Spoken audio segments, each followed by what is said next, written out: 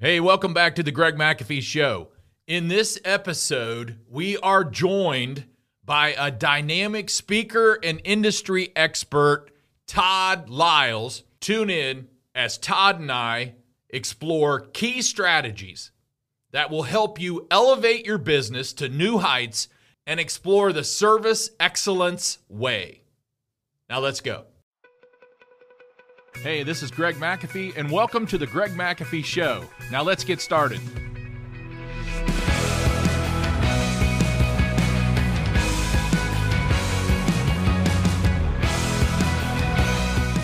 Okay, well, welcome back to the Greg McAfee Show, where today we have Todd Lyles with us. I gave you the intro on Todd. You know a little bit about him. We're going to start today with why, where, and how. Todd, can you tell us a little bit about how you got started in with service excellence and all the few other companies you work with and or work have started rather.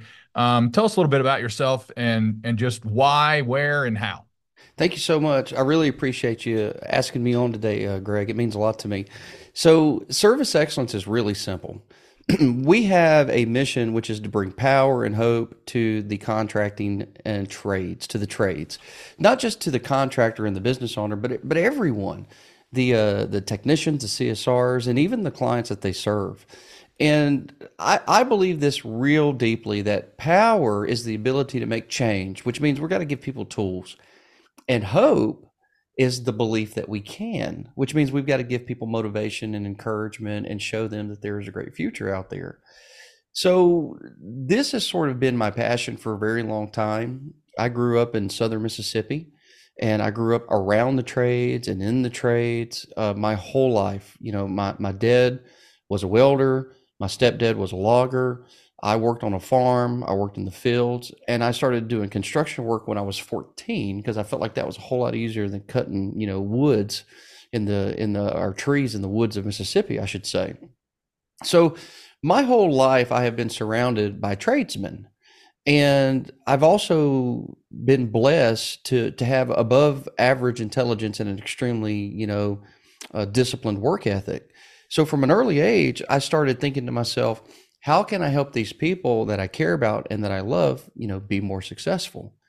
So the reason why service excellence exists is because I really feel like this is like a calling for me. I've never told this story on a podcast before, so I'll give you this brief story, Greg. A couple years back, I think it was like in year 4, and when I was still training solo, maybe it was year 3, I got this tumor in my sinuses. Actually, it was right here in the sinuses. And doctors had known about it for a while. They kept ignoring it. And then my dentist, like, they weren't ignoring it. They were saying they didn't think it was a big issue. And then it started growing rapidly. And my dentist was like, you got to go get that taken care of. So going into surgery, my craniofacial doctor said, hey, if this is cancer when we get in there, then we're going to have to go ahead and do some aggressive surgery and get rid of it. That might mean going into bone. And he said, you could come out of this a different person. Now, when I was talking to the technicians and the business owners prior to going into the surgery, I said, guys, Lord willing, I'm going to see y'all next week. I said, but if something goes where I can't be here next week, I'll let you know. Anyway, next week I had a little pain. I was fine. It wasn't cancerous. But I never thought to myself, I'm not going to train anymore. What I thought to myself is, how am I going to get my mission work done if I'm missing half my face? I guess I'll have to figure that out. But I wasn't going to quit. So that's why. And it's a real sincere why, and I really mean it. And I just really love the trades, and I love the people that are in it. So if you want to know why, that's why. And we just happened to be a customer of yours. Oh, thank you. Recently signed on, and we feel that, and we also know that you have really invested in a strong team. Yes, sir. How does that help you with your success at service excellence? Well, it's massive. No one is ever self-made. they always have the influence of someone. For me, before I had team members, it was influences of mentors and teachers. And today, what it's allowed me to do is it has allowed me to stop directly working one on one with but just a few contractors. I only work one on one with three contractors right now in a month, and it's very limited engagement with them, extraordinarily limited. But I didn't want to work with less contractors as I began to focus on being more of a business owner. And instead, I wanted to work with more. And the only way that I could do that was I had to leverage the power of a team. So it starts first and foremost with my wife. She's been here since day one and has believed in the mission work that we're doing. And then it moves to Chris Elmore. And hiring Chris Elmore was one of the most beneficial things that we could do because he really excels as a coach of coaches. You know, Chris's job today is our operations officer, and a massive part of our operations is to make sure that our training lessons are being done, our quarterly plans are being done, our coaches are putting together the success plan, they're implementing that with their clients. And without Chris, there's no way that our team of 13 right now, and of the 13, you know, my direct impact people are Chris Elmore, Shannon, and my executive assistant, Letty. I only have three. He has those other, you know, folks that he is directly leading. Actually, I should say a team of 14. He is leading, and as I say that now, I realize it's a team of 16. It keeps growing in my head. Sorry. He is leading all of those other people. And what that does is that actually frees me up to do what we always hear people talk about in business, which is to actually, you know, work on the business and not in it. Because for the first several years, I was 100% in it. I was no different than a one truck operator. I was super excited to be a one truck operator. I felt very blessed that, you know, the day that I hit enough revenue that I could cover my expenses, I'm like going, woo. But I knew that it wasn't where I wanted to be forever. I had to be there for a period of time as I raised money. But today, what a team allows me to do is it allows me to reach the next level of our work. And it allows me to do things that I could never do on my own, which is really scale. And where we are right now in terms of a business is we work with about 174 companies. Um, and I want to big vision wise, you know, really big vision wise, BHAG. I have a mission of wanting to work with 5,000 contractors in a year, like actively working with them. And I have a big vision mission of 100 coaches and a support staff to take care of them. And there's no way that big BHAG vision will ever happen if I'm flying solo. So, you know, and if I'm working with 5,000 companies in a year and we are influencing their market and helping them achieve a 20 to 30% year over year growth, which is what we've been pretty good at doing for the last several years now. Well, 5,000 times what? Some of these companies are going to have 100 employees, some are going to have five, some are going to have 10, some are going to have 50. We're impacting just way more lives when we get to that size. And, you know, I want to say for the people watching us today, there's a lot of heating, air conditioning, plumbing, home improvement, home repair companies watching us. You don't have to be broke, Mm-mm. meaning not just financially. Your business doesn't have to be broke to use someone like Todd and his company. For us, we were weak in a certain area. And I called you. We talked a few times. We're friends on Facebook, but I called you. We talked a few times, and I said, we need this tweaked because I have done Mm-hmm. everything I know how to do, and I'm not getting through. And you said, this is what we do every day. You know, let us give it a shot. We've got a team that works with your customer service team, your service team, and sales if needed. Um, and so on. And I have. And so far, we're seeing some good progress. Like I said, we've been working together for a little bit over a month now, I Yep. believe. And so I'm looking at companies out there, owners of companies saying you don't have to be broke to use service excellence because they're going to help you get to that next level because they're going to help you with what needs tweaked. Now, there might be some things in your company that is broke and you need to call them for that, but you don't have to be. A lot of companies are, they're confused on using companies like yours because Right. they were not broke. But it's amazing when you get a team like yours involved. just where you'll go, or and much faster at a much faster pace than you can do on your own. I agree with you. You know, one of the things that's I think is a real what you said is brilliant. It's a great observation, and you've made it from experience. Um, and a lot of people think that when they are selecting a coach, it is only because they are trying to, get to a higher average ticket, or they're trying to increase their close ratio. And granted, those are all fantastically wonderful things to do. And they're good. Those are good things to do. Those are sort of the soft skills, which is what we focus on.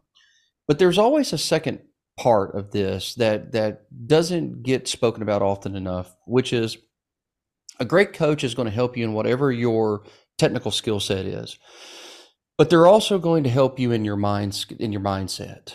And if we look at champions, we're talking champions like LeBron James, Tiger Woods, any of these greats. Once they've gotten to a certain point and they've achieved sort of this echelon of skill, they still are spending, in the example of LeBron James, he spends millions of dollars in outside coaching and physical therapy, because what he knows is that what he has to do is to maintain that level. And the maintenance of that level is going to be more about what he is conditioning his body, how he is recovering, and what he's putting into his mind. So, and to me, that's probably one of the areas where there's actually a lot of poison in the market that we are in. Yeah, it's and I think what you brought up there, we I teach often, be careful who you follow. Be careful who you Mm-hmm. listen to. There's a lot of hype out there. I mean, somebody in a very hot climate can go from 0 to 10 million 10 times faster than I ever have, or anyone in my climate. And everybody kind of flocks to that and follows them. And be careful who you follow. I mean, it's there's a lot behind that. But let me ask you a question. Mm-hmm. You've worked with hundreds, soon to be thousands of contractors. Why do you think some accelerate and some don't? I think that there's several different reasons. I'm going to give you what I think one of the biggest ones is, in my opinion. It's something that I see a lot. Um, I think there's a lot of people that want instant gratification, and they're not long suffering because they're not dreaming of a vision that's down the road. They try something and they go, "Wow, that didn't work," after 3 or 4 months, and then I'm going to quit now. A business is not going to be like a rocket ship, and it's not going to be like a race car where you get in it and it just goes really fast. Business success is more like fitness and health. You start doing the things in the beginning that are good for you, and they're painful and they're not fun, and they look like discipline, they look like eating the right foods, it looks like sweating. It's just not fun. And in the first 3 or 4 months, you may not even feel good about it. It may actually feel worse because you'd rather be sitting on the couch. And then all of a sudden, somewhere around the fifth or sixth month, you start being able to tolerate it, but you may not see the changes that you want. And sometimes it takes years to develop the health and the fitness that you want. It depends on what your baseline is. So, one, I think there's a lot of people that just want instant gratification. They want it right now. They've watched the internet. The internet says, all I need is an easy button. It shouldn't be difficult. I want it now. So instant gratification is a big one. Number two, because they want this instant gratification, they also get a really heavy case of the shiny object syndrome. They see something new, they want to try it. Oh, I want to try that. I want to try that. I want to try that. And number three, and there's probably a lot more reasons than this, but one of the things that we have seen, and it boggles me sometimes, but I've seen it so many times, where we can have a client that can actually be successful, Greg. They can be putting in a year worth of work, 2 years worth of work, their average tickets double, they grow, and then they will leave. And when we begin to ask the questions like, why are you leaving? The reasons that they give us are, in essence, the technicians are tired of going to training. They let team members make business critical decisions, which ties into they still haven't adopted the mindset of a leader. And it is amazing to me how if your business can double in 2 or 3 years, and it's sort of like, it's like going back to being an athlete.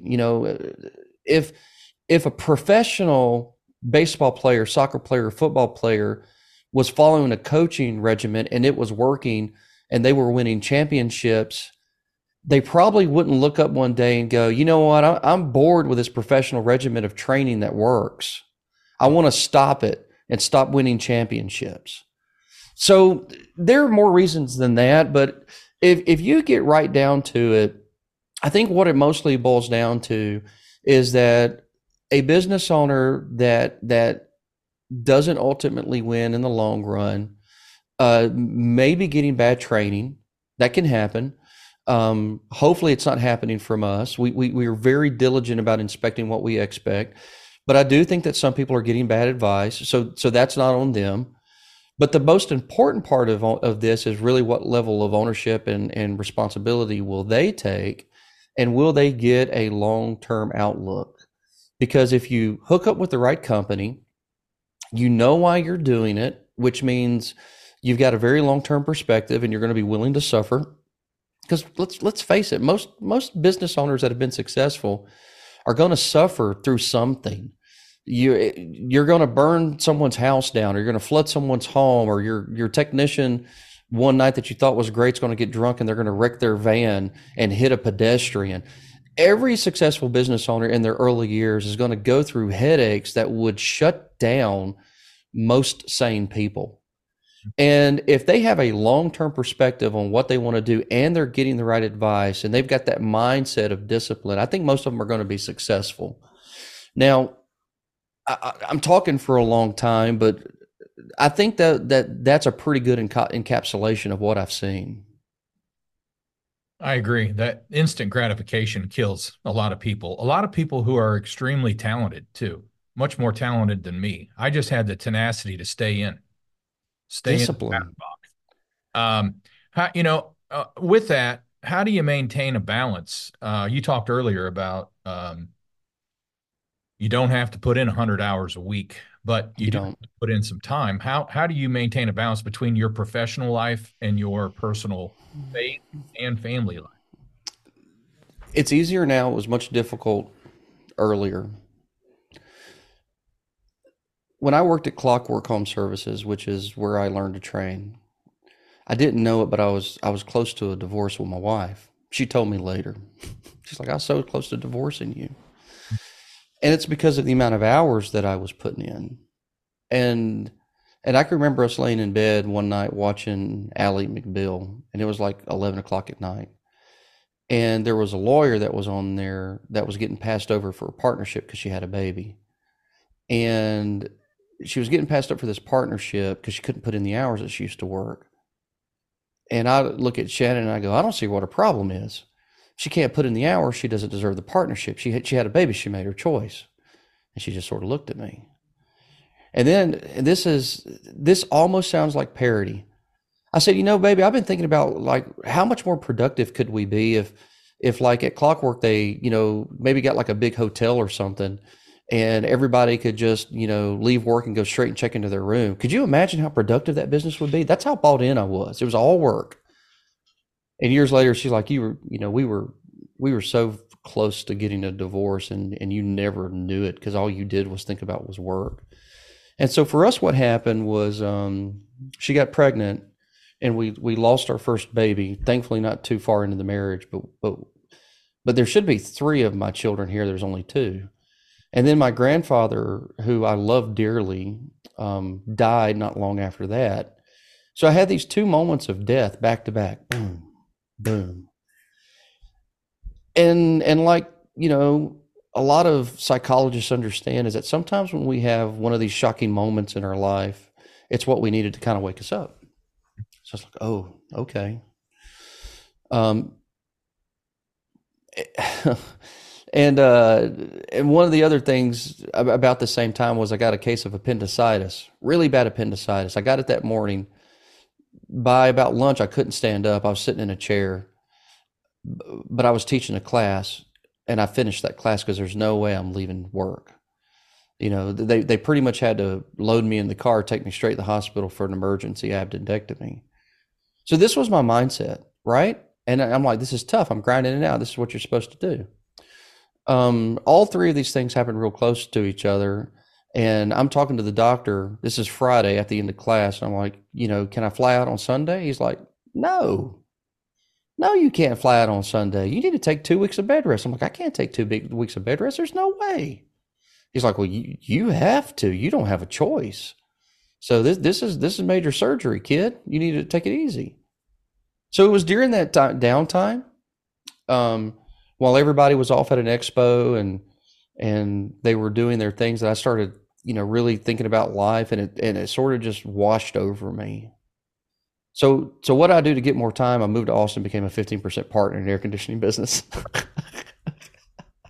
But I did have more time. And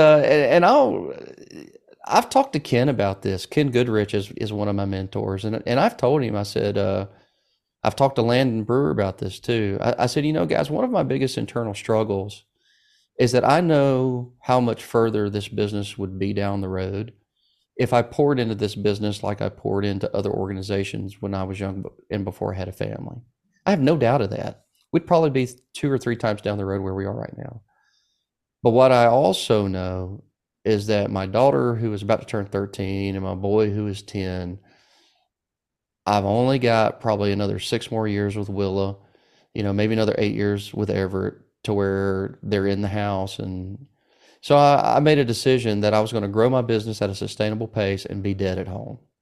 So how I maintain that balance now, and I'm telling you this because people are going to struggle with this, is that I made a very intentional decision to choose being present with them while I have them in their young years, and putting the ultimate growth of this business second to time with my family. And I still admit that I struggle with that from a guilt standpoint, which moms understand mom's guilt.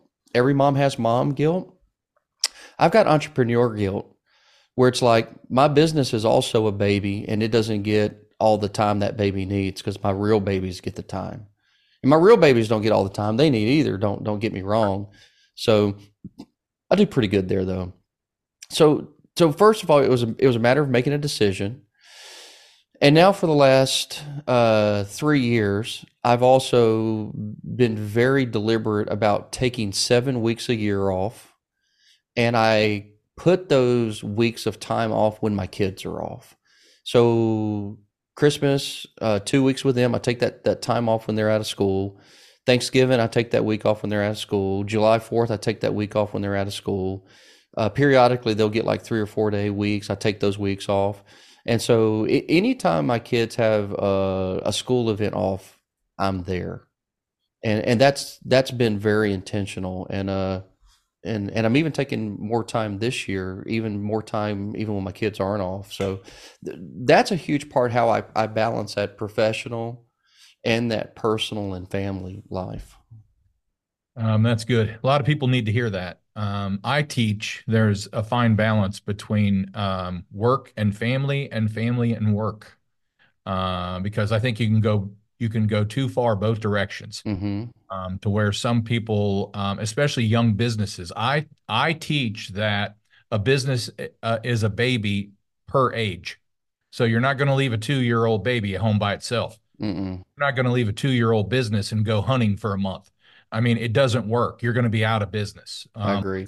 Once that business is older and you have people in place to take care of it, then you can leave as much as you want, like 7 weeks or whatever your goal is. But you can't do that. There's a fine balance. There's a fine balance both ways. You can spend too much time at the office, and some guys spend too much time at home. When I coach businesses and I ask how many hours you put in a week, I mean, I get answers between 30 and 100. There's a fine balance between where's that number? I don't know. I'm not going to say. However, Hmm. got to figure it out. Okay, so with that, how do you handle success and achievements in your business while remaining humble yet confident? That's a great question. So let's go. Let's dial it in like this. Humble's not too hard, but I don't want it to be false humility.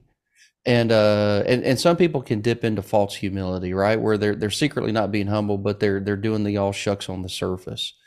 So for me, a big part of humility is also part of what I'm trying to overcome. And it's that there are moments, because of the way I grew up, that I can have a scarcity mindset. So what I am constantly working on is not having a scarcity mindset. In case you guys are curious, a scarcity mindset is going to be a great limiter for everyone. But you can not have a scarcity mindset and then choose gratitude. Because my scarcity mindset used to go, uh, okay, I got to make sure I grab on to everything that I've got because I've had nothing before and I could go back to having nothing again.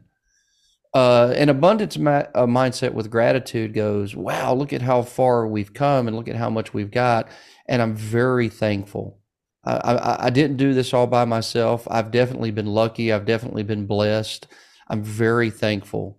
And I'm going to let some of that go. I'm going to give some of that back, whether you're a human that tithes or gives to charity. I totally believe that when you let go of the resources that you've been given, it's one of the best things on the planet that can help you with a scarcity mindset. It's like, oh, I'm going to let some of this go and give it back to the world and not expect anything in return. It'll bless you. So for me, that's how I do the humility. And I also only tell certain people about certain levels of success that I'm really proud about. Like, my personal financial success, that's limited for a small group of people because you get to a certain level, it's hard for team members sometimes, and it's hard for just your average friends in your neighborhood that you live in.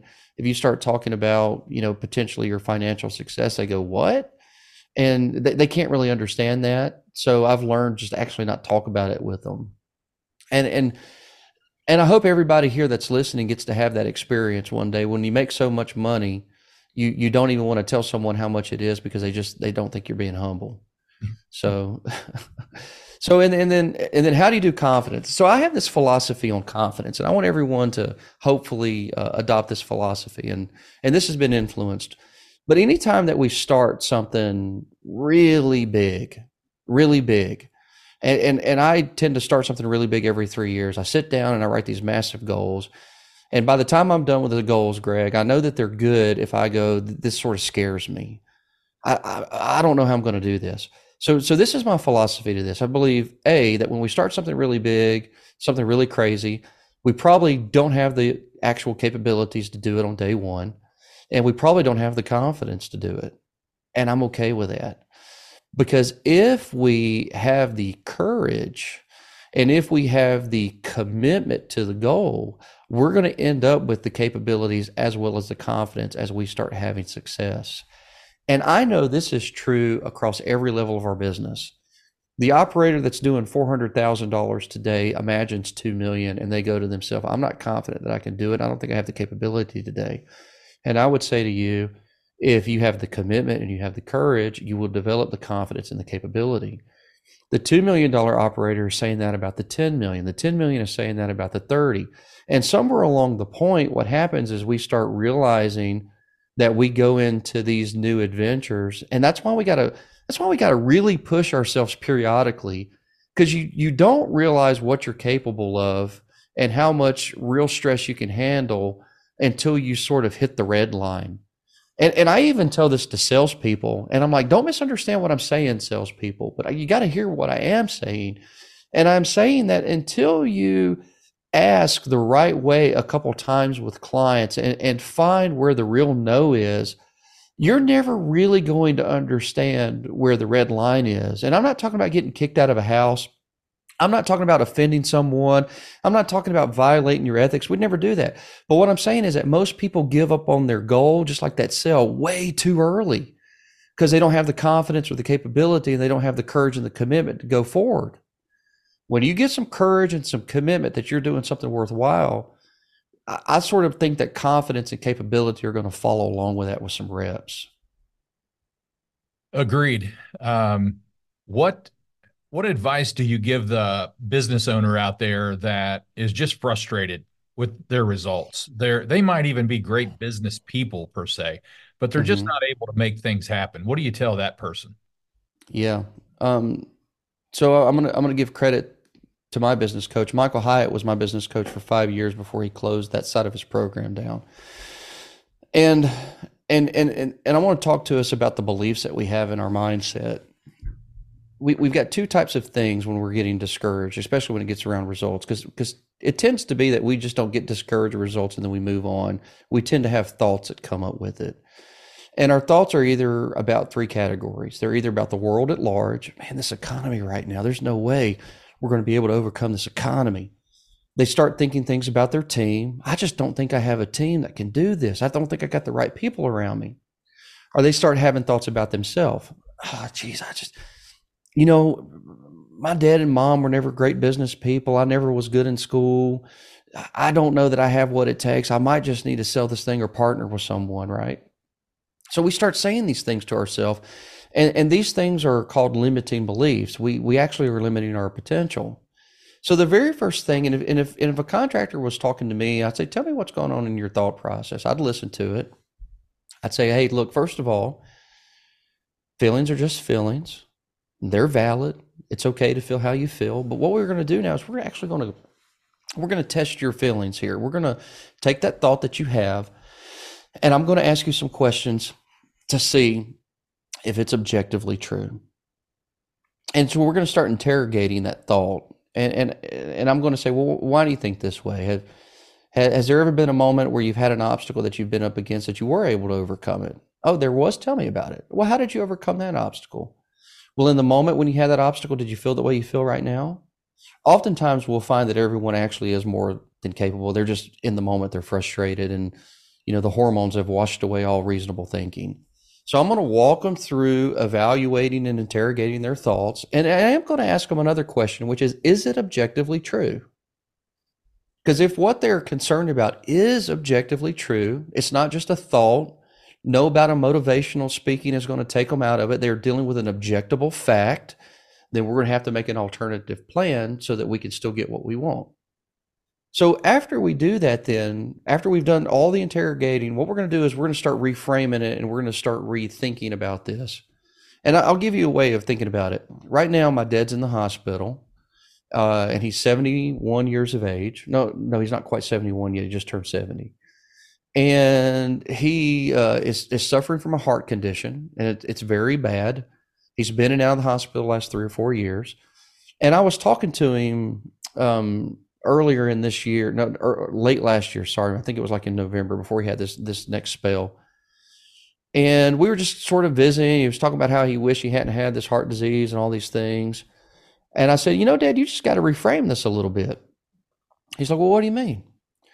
I said, well, this is what I mean. If you take a look at your life and the path that you were on, I said, you were a really, really heavy smoker for a long time. He goes, yeah, I was. And I remember I stepped on that nail. He stepped on a nail right after Katrina, and he got a bad bacterial infection in his foot, right? And he ended up having to be hospitalized. And the first time he was there, he was only there for 2 weeks. So he didn't smoke for 2 weeks. So when he came off, he started smoking again. The second time he went back in, the bacterial infection came back big time, and it was very painful. He just told many stories about how painful it was. But he was there for 6 weeks, and he couldn't smoke, and he's never went back on them. I said, Dad, if you just reframe this, that nail that you stepped on almost 20 years ago, it saved your life. He goes, you know what? Now that you say it, you're right. It did save my life. Because if I would have kept on smoking, I probably would have died 10 years ago. And I'm like, I know. He goes, oh, that's a good way to think about it. I've actually gotten 10 more years than I should have. I said, yeah, exactly. Right. So when we start reframing the way we see things, and then we start saying, hey, what does this make possible? Yeah, Dad, I know you're in the hospital right now, but and they're getting you fixed. You've got COVID, and you're going to be better when this is all said and done. But what does this make possible? What can you do next time around? So when we start looking at our thoughts, and I challenged one of my team members today. They said to me, "It's only going to get worse." And I said, I didn't do the, let me break this down and let me interrogate that. I just simply said, I can't buy into that philosophy. I'm sorry. He's like, what do you mean? I said, I'm just telling you, there's no part of me that can buy into that philosophy. It's only going to get worse. Are you kidding? No way. I don't buy into that because you know what? If you really want to buy into the philosophy, it's only going to get worse. Your brain's going to help you figure out how to make it worse. So my advice to those who are frustrated with business is A, it's okay to be frustrated. And in fact, I sometimes think that taking an hour or two and to deal with your emotions and to acknowledge that maybe a day is actually sort of healthy. I'm not one of these individuals. It's like just shake it off and tough it up. I'm very much one of these individuals that believes that, hey, a little bit of a reflection, a little bit of mourning in your emotions is okay. But after an appropriate mourning period, and I ain't talking weeks, Right. I'm talking hours or days, then you let that emotion go and you come back and go, okay, now let's get a new mindset. Let's get a new mindset. Let's reframe this. Let's ask, what does this make possible? And then when you just sit down and just write down, like, what do I need to do? There are plenty of folks that are a phone call away. They could call you. You're gonna coach them up. Right. They can call me. They can probably find Ken Goodrich. He's always offered his assistance. Right. There is someone that wants to help you. Yeah. So Mostly do. in this world, to say, you can't get help is to say you don't want help. Right. There's help. Very true. Todd, thanks for coming on today. Let's end with this question here. Are there any specific pitfalls or challenges that you would caution um, other small business owners about? Yeah. Yeah. Here's the biggest pitfall and caution I would share with anybody that is willing to hear. The most expensive money you will ever give up is equity in your business when you're doing that simply for like a loan or a partner. Like when you take on a partner and all they're doing is giving you money and you're exchanging equity for it, that is the most expensive decision you will ever make. It is so unwise. It is far better to get a loan from a bank and get that interest rate, get an SBA loan, get a traditional loan. It's still cheaper to borrow money on your credit cards at 20% than it is to give up your equity that's going to grow in time. So, number one, when you bring on a partner, partners are not a bad thing. I'm a partner in two other businesses. I own this one 100%. Two other businesses, I'm partner. One, I'm a majority owner. The other, I'm a minority owner. I have great partners, but we did not partner for money. We partnered for what we could bring to each other in that relationship. So don't give up equity for money. Give up equity for something that you don't have that you believe this other person is going to bring to the table and is actually going to enhance your business. That would be my biggest pitfall. Get a loan, do something different. And here's the other thing, invest in your education and in the education of your people. If you have a company, you need to train them. You need to be developing yourself as a leader. The most important thing a business owner can do is to stay in constant leadership development. And the bigger my team gets, the more I understand that I just have to constantly work on being a better leader. And a good leader looks like someone who is calm in the face of adversity, supportive in the face of adversity, and decisive. They make good decisions when they're calm and they're supportive. I agree. I just had a young man in my office today who wanted to make an appointment and talk to me. He's extremely motivated, early 20s, and he mentioned he was going to bring on a partner, and I just called an audible right there and talked about that. I said that could be one of the worst things you could do. Amen. There's very few in my life, in my 33 years of business, 17 years of coaching, I've only seen a few partnerships work. Mm-hmm. Those were where, like you said, you were both needed, but this person did this and this person did this, and they stayed out of each other's way. And Mm-hmm. they weren't all concerned about the holy dollar, about how much they made from that. They were working on building the company. But most other partnerships dissolve fast because they get in each other's way and they're both needing money. Yeah. So, anyway, Todd, thanks for coming on today My to the pleasure. McAfee Show. It's been a pleasure having you. And we're talking about the service excellence way and basically just helping contractors get to the next level. So thanks for being on. My pleasure. Thank you. What an incredible show we had today, an interview with Todd Lyles. A big thanks goes out to Todd for being part of the Greg McAfee Show. And if you're watching on YouTube, remember to like and subscribe. You can always support this podcast by rating and reviewing on iTunes or your preferred listening platform. Don't forget to follow us on Instagram and Facebook at The Greg McAfee Show. No spaces, no underscores. Tune in next week. I'll keep challenging you to the best of my ability. As always, thanks for listening. Carry on. God bless. And we're not guaranteed tomorrow, so make it the best day of your life.